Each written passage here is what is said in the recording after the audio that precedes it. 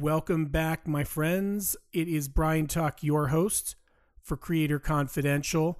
This episode, definitely more in the legal side of the entertainment business than anything else.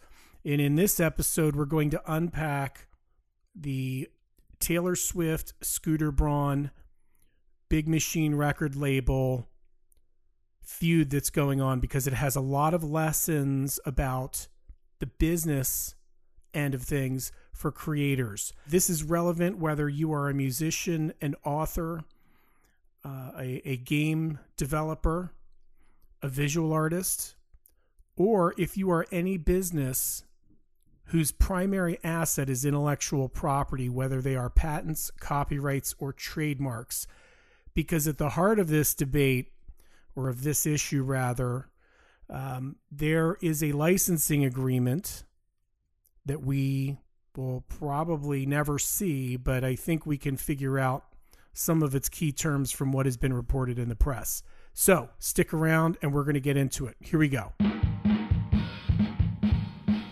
You're listening to Creator Confidential with attorney, author, and musician Brian Tuck. Brian's legal practice is focused on arts and entertainment law, startups, nonprofits, and faith-based organizations. To learn more, visit tucklaw.com on the web. Creator Confidential starts now. Okay, now before we get into this, I got to take care of a little business. And the podcast now is on Instagram. It is on the web at creatorconfidential.com. And then we're on a number of platforms: Apple Podcasts, Google Play, Stitcher, Spotify, and SoundCloud. I'm sure I'm leaving a few out. But if you like this episode and if this provides some value to you, please forward this on to others that are like-minded and in the industry or in a related industry. And please help this podcast grow. This is a free service of my law practice. Nothing is being sold here. This is just information and some analysis of things that are relevant to creators. So let's get back to this news story, because this news story just simply won't go away. And whatever Taylor Swift has her name attached to tends to get an extremely long shelf life in an environment now where the news cycle is 24/7, 365, and things that happen on Monday are often forgot about on Tuesday. However, this story has been going on for quite a long time. So what is the issue? Here is a bit of background.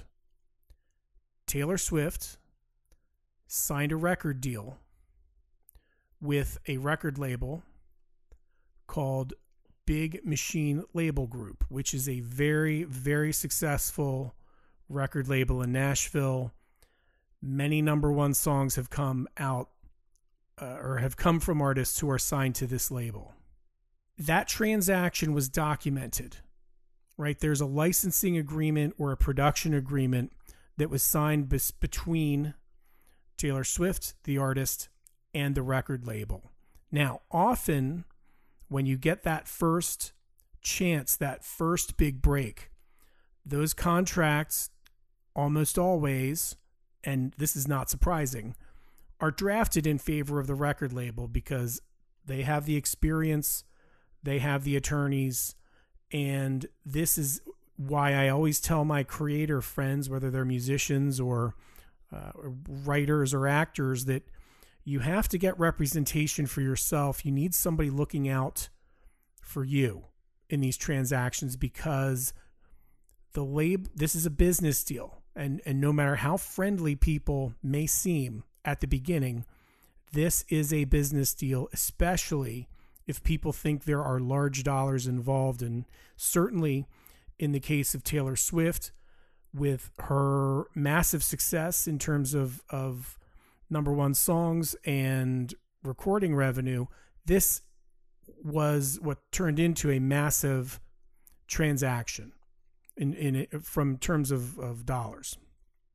So Here's the problem. We do not have a copy of that licensing agreement. That has not been disclosed. I'm assuming in this analysis, what has been reported in the press is true. And what has been reported in the press is that Big Machine Label Group, by signing that deal with Taylor Swift, Big Machine Label Group became the owners of the master recordings for whatever it was, 5 or 6 records that she did.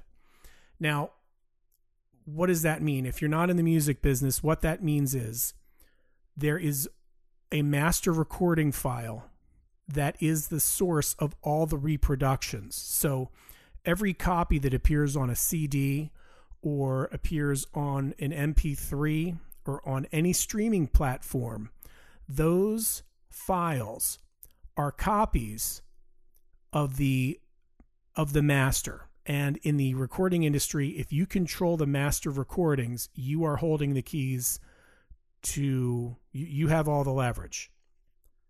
Let's fast forward to this year, June of 2019. Big Machine Label Group is acquired by a private equity company called Ithaca Holdings. Now, a private equity company is essentially a private bank. They invest in other companies. They have upside built into those acquisition contracts. And the problem with having a private equity business own content creation is that the private equity people are not emotionally invested in these songs, or if it's in the publishing industry, private equity are buying up newspapers left and right and squeezing every possible penny out of these assets, and it's not always to the benefit of the newsreader or certainly the news writers or reporters, because the private equity companies have a different agenda. It is profit driven. It is not quality driven. It is not driven by artistic integrity or artistic excellence. The private equity owners of these content businesses are out to maximize return for their investors. That is it. End of sentence. That is their reason for being. So in June, Ithaca Holdings, a private equity business, acquires Big Machine Label Group. Now, that means the assets of Big Machine Label Group, including the master recordings of Taylor Swift's first several albums, I believe it was six records, those now become the property of Ithaca Holdings. What this story is all about is that Taylor Swift is scheduled to perform Sunday at the American Music Awards. She believes she is going to be prevented from performing songs that appeared on those Big Machine record label albums, and has started a public campaign to mobilize her audience to contact or to speak out about this issue. When you have an audience that is as large as Taylor Swift's, that's quite a lot of people. And as we have seen in the political realm and in the public policy realm, when people get mobilized to speak out on social media, bad things can happen, because people can comment on social media, not use their real names, not use their pictures on their profiles. You don't know who these people are. And people hide behind their Twitter handle or their Instagram handle, and they say outrageous things. They make threats, perhaps, and it just pushes our entire public discourse backwards by decades and decades and decades. It's terrible for the country. So today, interestingly, there's a gentleman named Scooter Braun. Now, Scooter Braun is an executive at Big Machine record label and seems to be the target of Taylor Swift's dissatisfaction. Let's say it that way. And he had not spoken out in response to Taylor Swift's public statements on this issue. Braun alleges, now we don't know this, we do not know this for a fact, but I'm only telling you what's been reported in the press. Today at an entertainment industry conference, today being Friday, the November 22nd, he indicated that his family is receiving death threats. Now, I don't know that. Anything is possible with the way people behave today. And I think you've got to be extremely careful in starting any kind of public feud. I mean, quite frankly, it's better that you don't start a public feud over a business deal, because the deal is the deal. And here's where the legal aspect of this comes in. If you have signed a contract, what I always tell my clients is, when you sign a contract, there is no tomorrow. If you don't like a term of the deal, if you don't like the wording of one of the paragraphs, like let's say, for example, we don't want to give up total ownership of the master recordings, or we want to build in some right for ourselves to be able to publicly perform those tracks without any interference whatsoever. If we don't get that language in the contract and we then sign the contract, we're out of luck, because the deal's done. There is no incentive for the other side to help you. You have to get the terms of the deal as close to what you want while you can. And the time that you can is prior to the deal being signed. That is the lesson of this whole story. You have to get the documents to look the way you want them to look prior to signing them. Otherwise, you are out of luck.